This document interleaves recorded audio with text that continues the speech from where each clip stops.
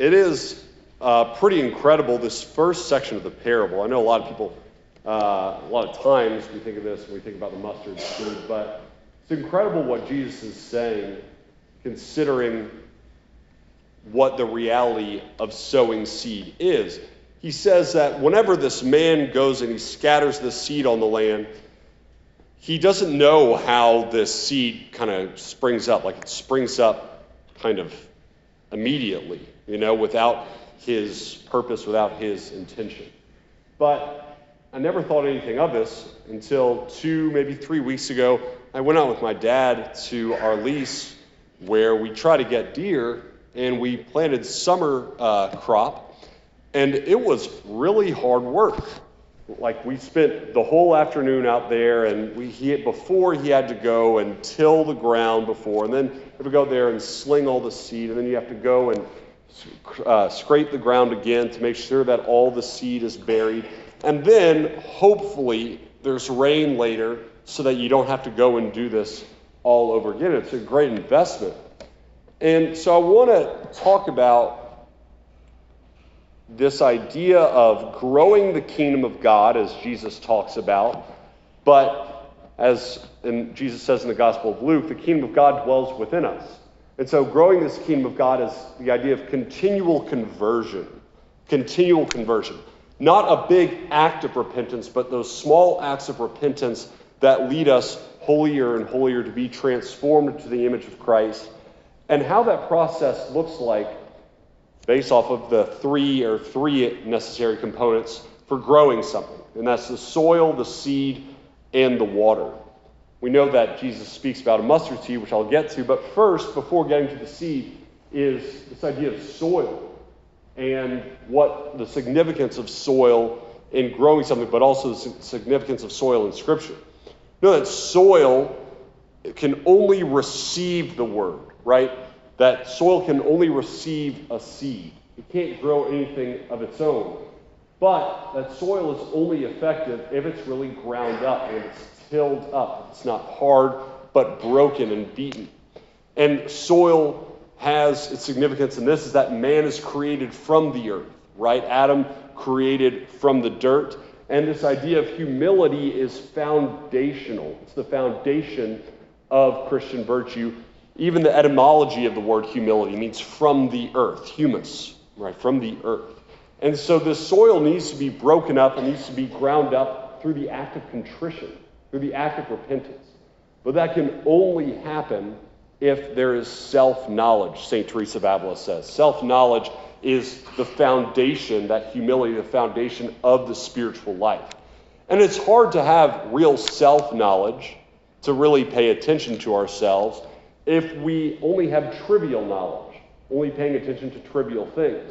Because then our mind is set upon nothing, and it's not set upon ourselves, and so then able to redirect itself towards the Lord. So self-knowledge and repentance is the soil, the foundation that causes humility to be able to receive the seed, the Word of God. But then secondly is the seed, and the kind of seed that God is planting as a mustard seed. If you've ever seen a mustard seed, it's very small. Jesus isn't joking. It's the tiniest of seeds, right? It's like a little freckle.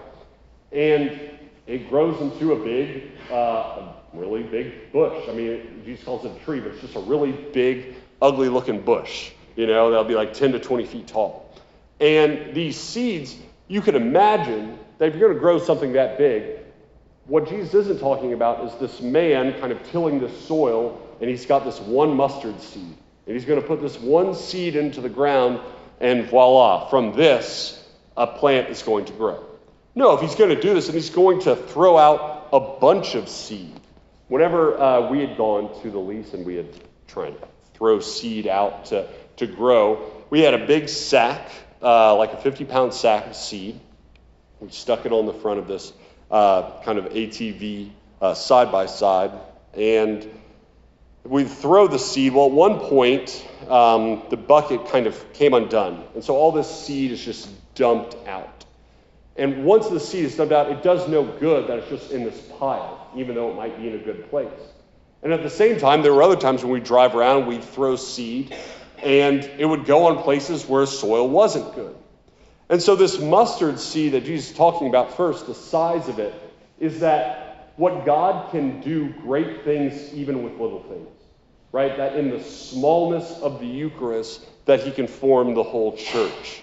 In the smallness of the Blessed Virgin Mary is the Savior going to be brought into the world. But God doesn't oftentimes rely upon one little thing.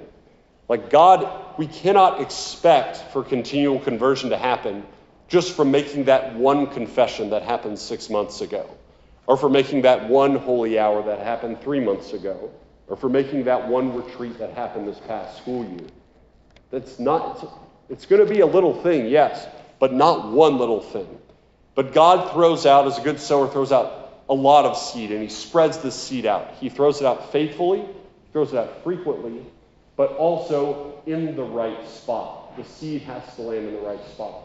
And so likewise, we throw out these seeds, these small, almost unseen, microscopic acts of charity, but throwing them out frequently and faithfully in the right spot.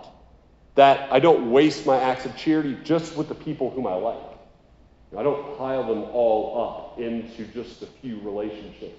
But I have to throw these seeds out of charity out towards my family, towards the coworkers that I'm with this summer, perhaps, and towards those who deserve this seed, whom we know will bear fruit, even though perhaps we don't desire to throw those seeds, those small acts of charity their way.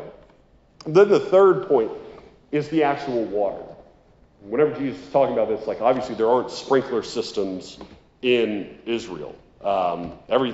All water is controlled by Rob Perillo in Israel. You know, there's nothing that man can control except for Rob. Sorry, but this water comes whenever it comes.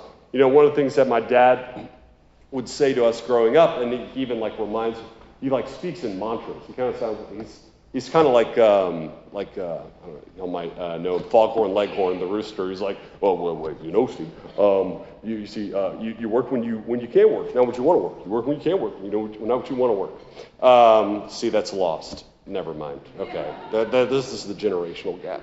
So you work when you can work, not when you want to work.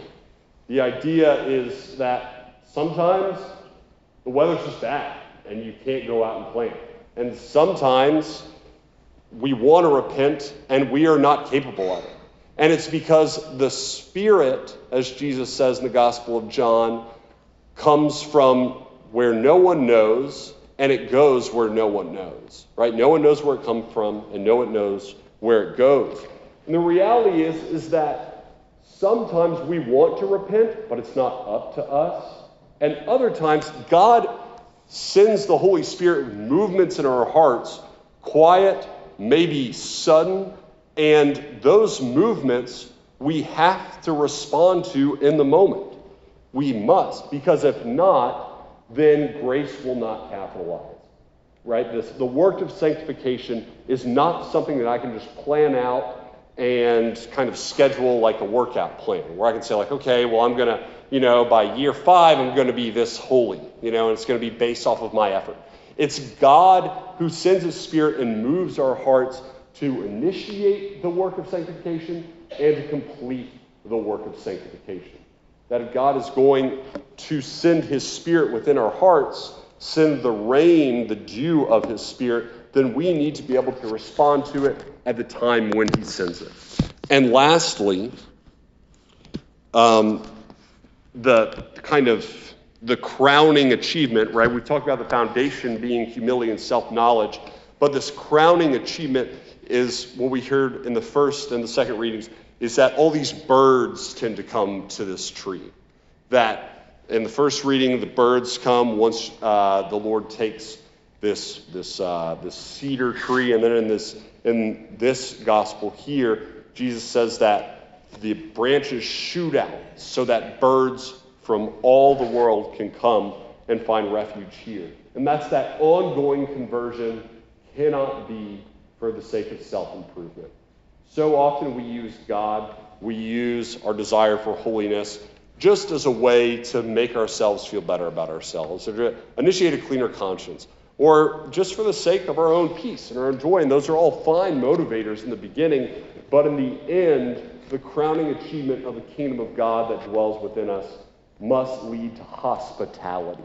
Must lead to hospitality for the church, for the kingdom of God here on earth.